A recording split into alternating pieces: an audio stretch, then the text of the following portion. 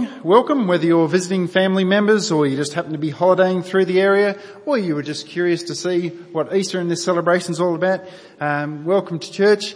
We do this every Sunday morning, 10 o'clock here, and we'd love you to come and be involved as much as you would like to be involved in our church services and in the life of our church family. We're just going to open up in prayer as we just look at to what Jesus has done for us. Heavenly Father, at this time of year we celebrate Jesus' death and resurrection, not just because they are spectacular, but because why you did it and what it achieved. We pray as we look to what you have declared and what we have written in your word, that we would be convicted of its truth. And as we are convicted of its truth, that we might have means to rejoice. That you have provided salvation. That you have conquered every last possible thing that we would have need to fear. We thank you that you have done that for us. And we pray that even if we have known you for many years, that joy of knowing what you have done to secure our salvation might overwhelm with thanksgiving in what you've done. In Jesus' name we pray. Amen. Late 2015, I was down in Victoria. I was pastoring a church down there in Victoria. In late 2015, after obviously applying and everything else, I found out that I'd been accepted for the role as pastor here at this church. When you're planning on doing a big move from one state to another, one of the things you think about is, where am I going to live? And it's quite fun. I don't know about you, but we found it actually quite fun looking at real estate websites, seeing what's around and having a look at all sorts of different things. And there was one place when we were casually looking at that was in Darling Heights we really liked the look of. But it wasn't really quite time to do anything about it. So we kept looking every now and then, and all of a sudden we noticed that one was no longer there. Someone has put an offer and we think, oh well, that one's gone. A little bit while later, my brother and his family came out to visit, and same thing, they were interested, well, where are you going to live? And so we just started flicking around, looking at real estate things online, and all of a sudden, this house that we were interested in, there it is again. It's back on the market. Now, what has happened, someone has, once point in time, had committed, this is the house that we're going to buy, but when it came to getting the resources, the finances to secure that, we're not able to do it. So when we found out it was back on the market, I actually booked a flight, rental car, accommodation, flew up 2 days, looked at as many houses for sale and for rent as I could in two-day period, ended up putting an offer on the house, and we ended up getting it. And they were quite impressed by the fact that we could say that if we put on an offer, finances were secure. Why am I telling that analogy now? Am I just sort of telling a little anecdote of how we happened to get here? I see a connection between the two in the idea of the relationship between Good Friday and Jesus' resurrection on Easter Sunday.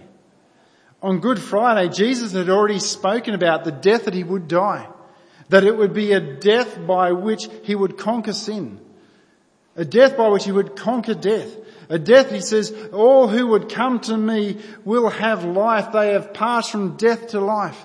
All who come to me I will raise up on the last day. And as Jesus is raised, it is shown that he has the resources to secure everything that was promised in his death. On Good Friday, we celebrated his death. We celebrated his words that it is finished. Nothing else needed to be done to pay the price in full for our sin. We saw it as the fulfillment of Jesus' own words that he was the good shepherd who laid his life down for the sheep. At the end of chapter 19, we saw that Jesus was definitely dead. He wasn't just feeling a little bit unwell. It says that Joseph came and asked Pilate for the body of Jesus that he could bury him. In the other gospel accounts, it says that when Pilate was asked whether or not they could take Jesus' body, he actually sent a soldier out to make sure that Jesus was dead. Because Pilate's not going to let someone go unless the full punishment has been taken place of. But there's an interesting reading from Matthew's Gospel. It sort of fits in between these two events. From Matthew chapter 27. The next day, that is after the day of preparation. Now we saw the other week that the day of preparation was the day before the Sabbath, when they prepared things, knowing the Sabbath was a day when they would rest and certain things they wouldn't do. So this is the Sabbath day. The day that the religious people thought was a very important day. Let's see what the religious leaders are doing on this day. The chief priests and Pharisees gathered before Pilate and said, "Sir, we remember how that impostor said while he was still alive, 'After 3 days I will rise.'" That's an interesting fact in and of itself. Because when you look through the Gospels, not a single one of the disciples appears to expect or even remember that Jesus said he would rise on the third day. Yet his enemies remembered it very well. So they requested Pilate, "Therefore order the tomb be made secure until the third day, lest his disciples go and steal him away and tell the people, 'He's risen from the dead.' And the last fraud will be worse than the first." Pilate said to them, "You have a guard of soldiers. Go and make it as secure as you can." So they went and made the tomb secure by sealing the stone and setting a guard. And we've seen a number of times as we've gone through John's Gospel, a lot of things where it looks completely against the odds that anything's going to happen the way God said it's going to happen. Here it is, they've got Roman guards guarding this thing. They've put a seal around this tomb. Yet things are very different on that first day of the week. This is where John chapter 20 comes in. It begins the first day of the week, which is the Sunday, also the third day. So the first day is Friday when he was crucified, second day Saturday, third day is the day when Jesus has said he would be raised from the dead. But what we see on this day isn't a day of celebration. We don't see the disciples saying, "Oh, countdown, this is the day it's going to happen." The other Gospels speak about the disciples being locked away in a room for fear of the Jews and mourning that Jesus had died, not expecting it. John tells us Mary Magdalene goes out early in the morning, not because she wants to get the first glimpse of a resurrected Christ. Mark's Gospel says she's taking out spices to embalm a corpse. She's not expecting a resurrection at all. But as she comes upon this tomb, she discovers the stone's been rolled away. Now, she probably has no idea there was a Roman guard and it was sealed. But she knows that the tomb where Jesus was laid, that stone's been rolled away. It is open. Something has happened. And she runs off and she comes across John and Peter and says, "They've taken my Lord." Who do you think she might be thinking?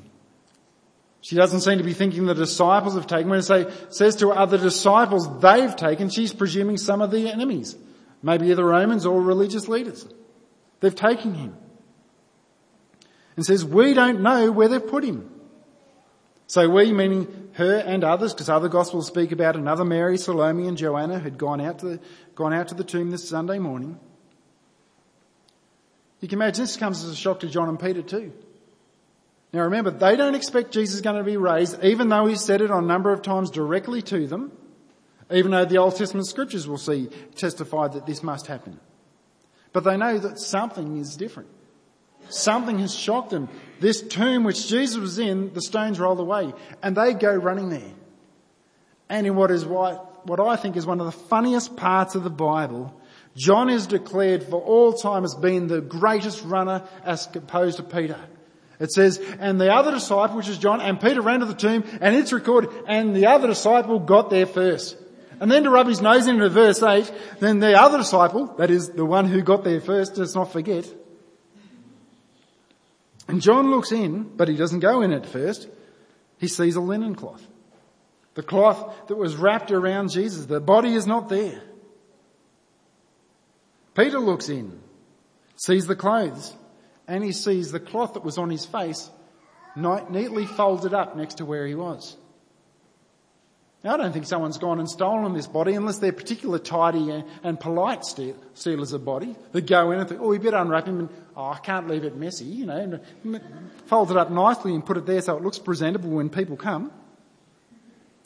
It's very important. We've seen that Jesus was buried. He was confirmed to be dead by Pilate's soldiers, that it was important that he was definitely dead, but it's also equally important that he was definitely raised and very raised in a bodily form, not just some spiritual form. Sometimes people make a contrast between Lazarus and Jesus. Think, both raised on the third day, but it's not the same. When Lazarus was raised, he was raised to the exact type of life that he had before, the exact type of body he had before. When Jesus was raised, he was raised with his glorious body like we will get when we are raised. And he's not raised to the same type of life once again. He's raised to be ascended to seated at the right hand of the Father. Now John finally goes in and says he saw and he believed. John is one of the disciples, one of the close disciples to Jesus, has heard Jesus say a number of times that he will be raised, but didn't believe a single thing until he saw it with his own eyes. You think, that doesn't look too good for Christians, does it, in the Bible, that Jesus' closest followers didn't believe that he was going to be raised.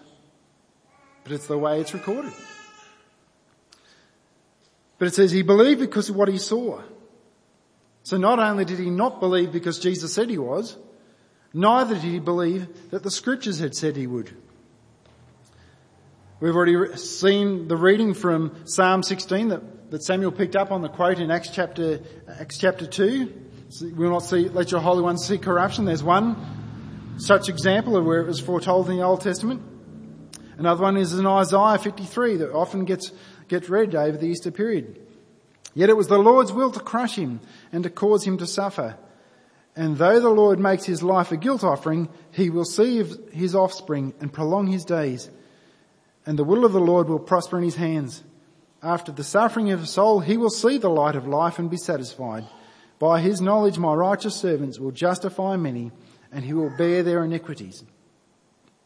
And then what seems the oddest thing at all, after that says, then the disciples went home. The disciples are gone, they've seen an empty tomb, they've seen these clothes, the things that were wrapped around him are gone. They just went home. Now I wonder, did they talk to anyone? Remember when on the cross Jesus says to John, this is the other disciple, the quick one, that Mary, you go live with him and he's going to look after you. Do you reckon he actually told Mary when he got home what he'd seen? We don't know.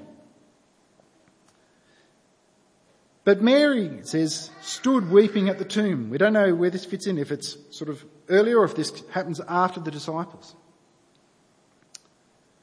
Mary takes a look in the tomb, and what she notes that she sees is two angels, one at the head and one at the feet.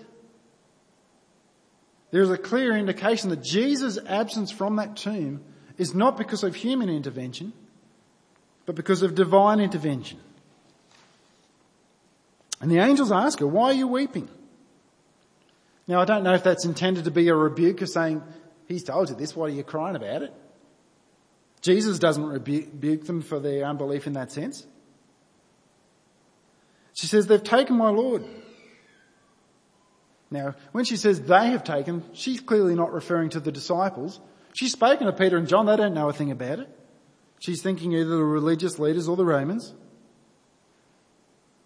Then it says she turned, for whatever reason she turned. She saw Jesus and didn't recognise him. Why not? She has spent years following around, knows exactly who Jesus is, yet she doesn't recognise him. Is it because the way he's described in Psalm 53 that his body was so marred beyond recognition? I mean, we don't know then the entirety of the difference between how he looked at the moment of his death and his resurrected body. We know he's still got the nail prints in the hands and the feet. Or is it because she was so overwhelmed with tears she couldn't see properly? Or is it just plain old common sense? Imagine you go to a funeral and 3 days later you see a guy who looks a dead set ringer for the person whose funeral you went to. You're not going to automatically think, oh, there he is. Well, I've never done that. If you have, then well, good for you. So she presumes this guy must be the gardener. I mean, who else is going to be out there at this time? And she says, do you know where he is? Have you moved him? She asked Jesus, have you moved Jesus? And to an extent he has actually.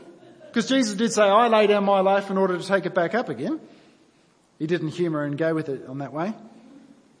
But in her words she said, I don't know where he is. Him. Her focus is all about who Jesus is. It's all she's thinking about. When Jesus calls her by name Mary, instantly she recognises who he is. Jesus says, "My sheep know my voice." And she responds, "Teacher." Wraps her arms around him. And Jesus is like, "Do not cling to me." Or literally, "Do not touch me." All of a sudden, has he now got this issue with personal space? Like earlier on, he was quite okay for Mary to cry and wash his feet with the hair and the tears. Thomas later comes down and bows down at the feet of Jesus. Why on earth would he say, "Don't cling to me, don't touch me"? He says, why? "For I have not ascended." In other words, do not hold on to me as though, good, you're back, everything's just going to go back the way it always has been. This is not where it's all about me being on earth and going back to the old thing. That's not what it's about. Don't hold on to this idea of me on earth. There's something better ahead. I'm returning to the Father. "But do not cling to me, but instead go to my brothers, tell them that you have seen the Lord and that I am ascending to the right hand of God." Now, whether he refers to brothers as his literal brothers, we don't know. I mean, what Mary directly does is tell the disciples.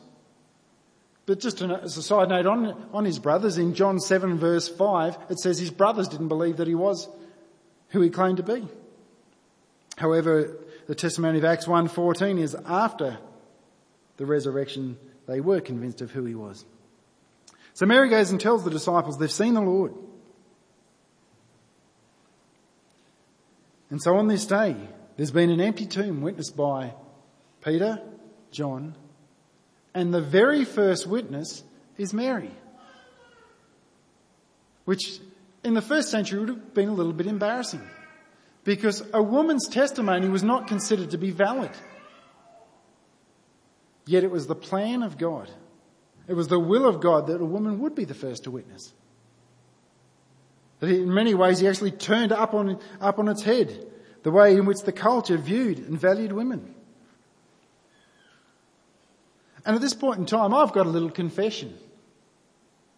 Last night, I think about 8 o'clock, I came to the realisation that I wasn't supposed to be preaching through the entirety of John chapter 20.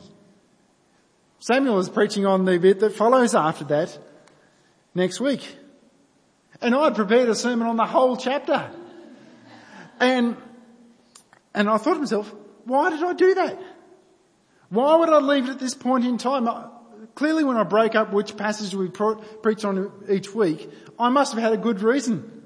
I can't remember what that reason was now, but to me when I look at it I think, why would I stop at it here? This is the most central event of the Christian faith, and I'll leave it at such a point that we just have 2 people see an empty tomb and 1 woman see it. There's more to it than that. The last thing I want is people to come along thinking that only one person saw Jesus raised. I mean, after all, that's one of the big concerns people have about other religions, isn't it?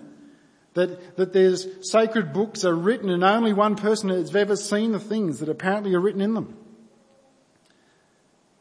As you'll see next week as Samuel preaches, there are appearances both to the disciples.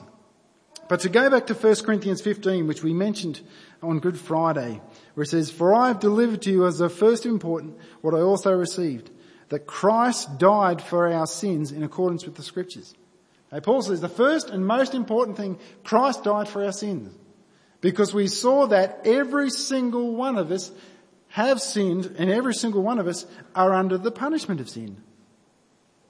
So it's important that we know that he was buried, that he was raised on the 3rd day in accordance with the Scriptures, and that he appeared to Cephas, that's Peter, then to the 12, then he appeared to more than 500 brothers at one time, most of whom are still alive, though some have fallen asleep, or died, not just fallen asleep. Then he appeared to James, then to the apostles. Last of all, as to me, one untimely born, he also appeared to me. That's Paul writing that.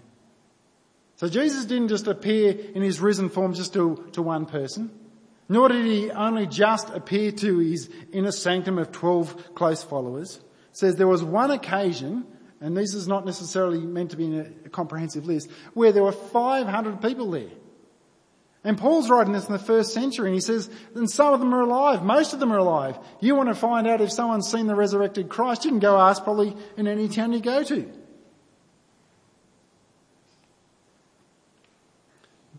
This was not something secret happened behind closed doors, this was public.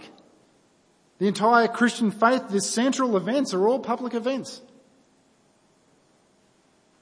These are not things that are easy to make falsifiable when you've got 500 witnesses or more. It says go and ask them if you don't believe. The funny thing is, the thing that people have the most difficulty believing about the Christian faith is that Jesus would rise from the dead.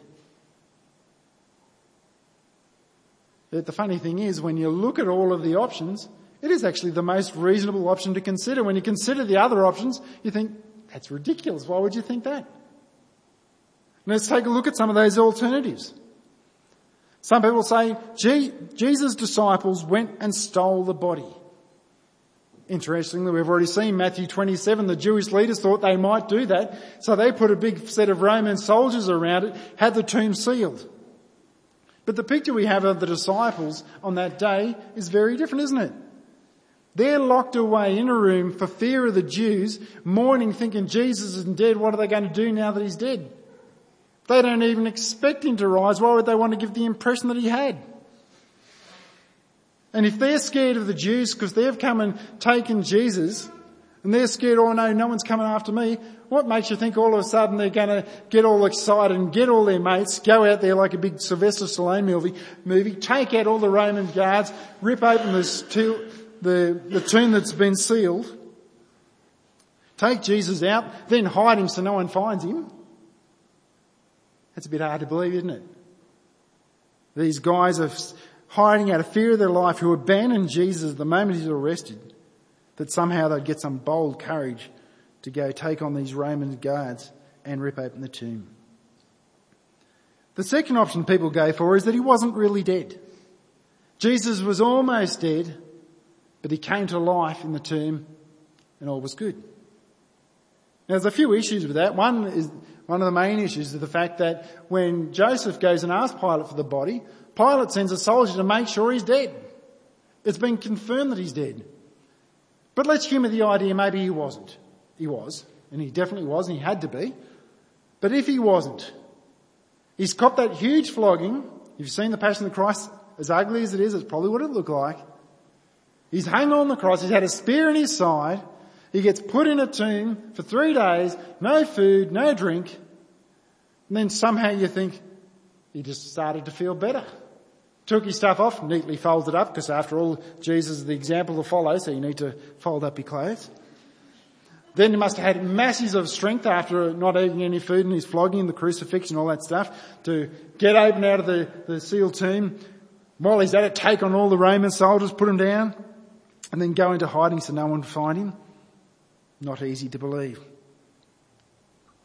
The third option, people say, the disciples were so convinced that Jesus would be raised from the dead that they worked it up so much in their mind that they believed it was true. But what did the Bible say about the disciples? None of them thought he was going to be raised from the dead. So to think that they wanted it so badly, it's not there because they didn't even think it was going to happen. They were locked in a room hiding with fear. And lastly, someone will say, the women went to the wrong tomb. They went to a different one, the thing's open, whoopsie, all's good. Luke chapter 23 verse 55 says that these women followed Joseph and Nicodemus and saw exactly the place where Jesus was laid.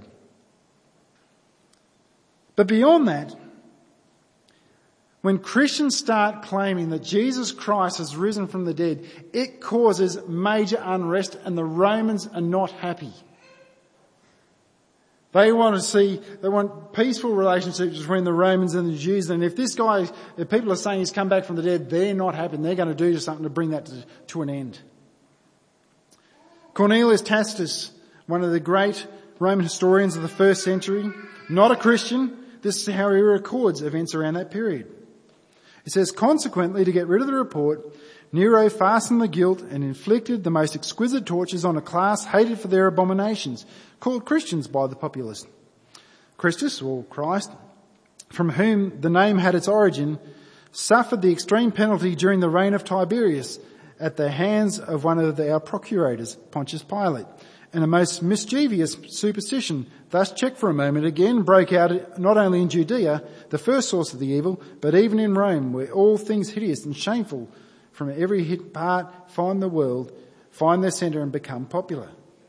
So Tacitus says that, yes, you know what? It's a historical fact.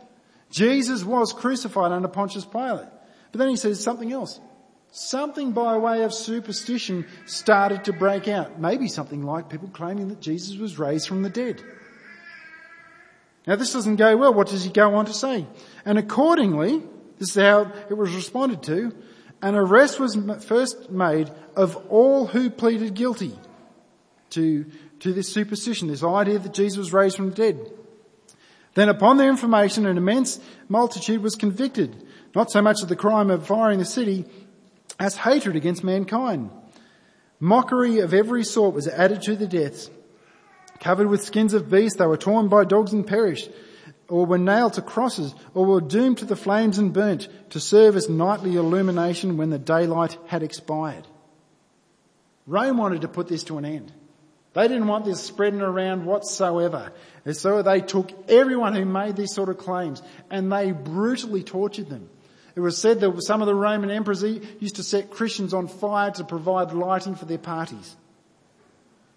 You think, you're not going to go make that claim unless you're pretty serious, when these are the consequences. Clearly Rome wanted this to stop. You want to know the easiest way to get it to stop? Pull out a dead corpse and say, no, he didn't. They couldn't. There was no corpse to produce. Jesus had indeed risen. The fact is, over 500 people seen him who were alive at the time, where people could attest it. None of the writings from the early century saying these 500 people reckon they've seen him. No, they didn't. History records people were arrested. People were emboldened, even the disciples who were hiding in fear from the Jews. At some point, something changes and they were willing to give their life and limb to proclaim that Jesus was raised. When you read throughout the book of Acts, you'll see more than anything, the main thing they speak on at every time is Jesus being raised from the dead. And every single one of the 12 disciples, obviously not Judas who'd committed suicide, all except for John were killed for their faith. Now it's not they didn't try with John, they tried to boil him in oil, but he didn't die. Only a genuine encounter with the risen Christ makes sense to why these timid, fearful, scared disciples would then risk their life proclaiming throughout the whole world that Jesus had been raised. So the most reasonable conclusion of all those options is Jesus actually was raised. But so what? I could say, Jesus died and he was raised again, and you might think, well, that's interesting. No one's ever done that. But I don't want it just to be something fascinating if it hasn't got a meaning or a purpose. Remember on Friday, we talked about the idea that Romans 3:23 says that all of us have sinned and fall short of the glory of God. And we said sin is not just doing particular horrific actions. The word sin means to miss the mark, and not just miss the mark in terms of our behavioural standards, but miss the mark of who we are, who is our identity. To miss the mark of our true identity, being created by God to be in relationship with God. To live under His perfect and loving rule. That's where we're safest, that's where it is best for us, that's what we were made for. And Romans 6:23 told us the wages of sin is death. The wages is what you receive for what you do. Now we're all headed where we're going to receive death, both physical death, spiritual death, separation from Jesus, and under His judgment. That's where we're all headed.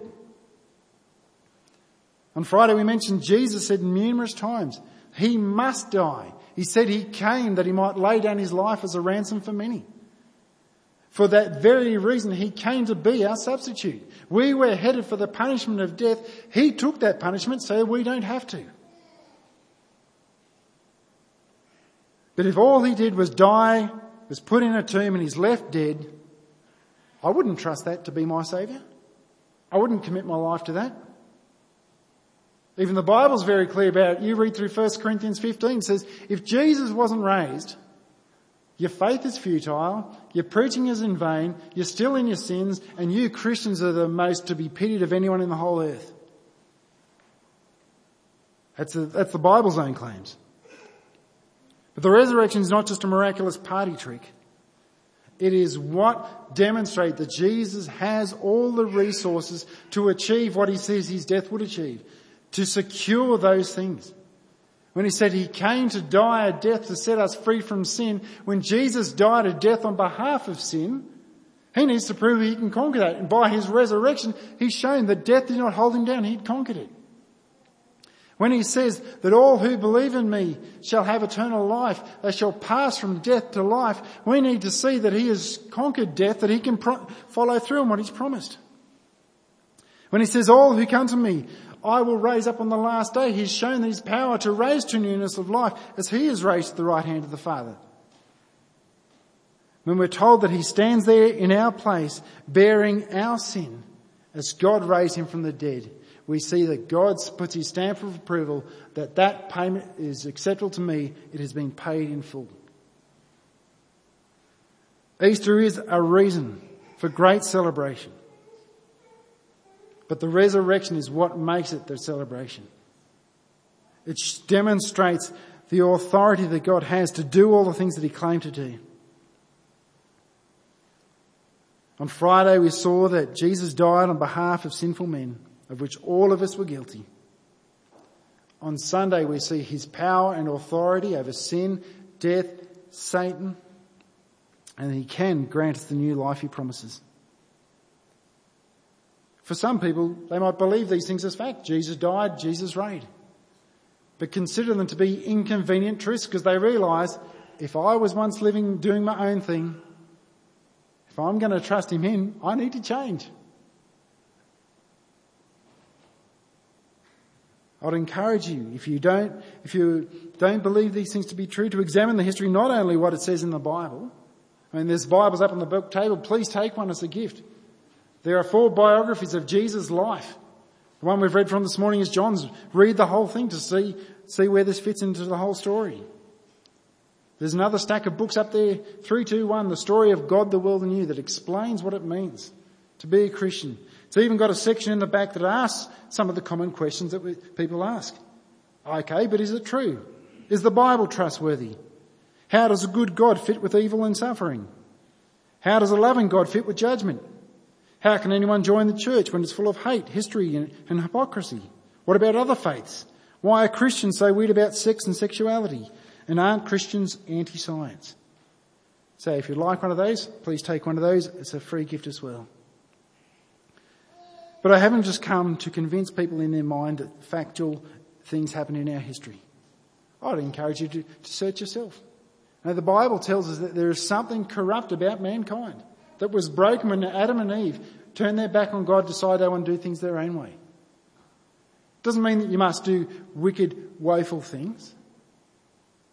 I mean, I search myself and I see I constantly make decisions that I think are good that has disastrous results for my own self. I find myself hurting people, and hurting people I love the most. And some people want to think there's nothing wrong with the human race. That's not normal. Something within us tells us this isn't normal. When we see atrocities in the world, people say that shouldn't happen because we understand we were created for something else. Easter is a time to celebrate that the greatest thing that we needed was our sins dealt with to be restored to who we were intended to be in relationship with God.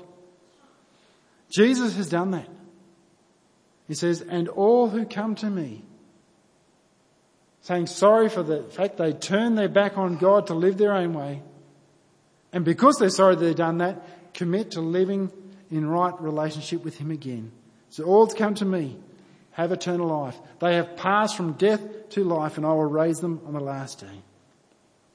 And we can look forward to our guaranteed future because we've seen the one who has promised these things has authority over sin, death, Satan, and can raise us exactly as he has promised. Let's close in prayer. Heavenly Father, It's a joy that we can call upon you, our Father, because Jesus has done, and we can have absolute certainty that what he has done is complete and once for all. We thank you that this is a free gift. We thank you that you have done everything. It's not about us attaining a certain standard of living to do it. But if anything, it's a recognition that we haven't matched up to the standard. And that we are trusting that what you have done is pay that price for us. Lord, we thank you that we can be confident not only what you've promised for us in our past, but what you've promised for our future.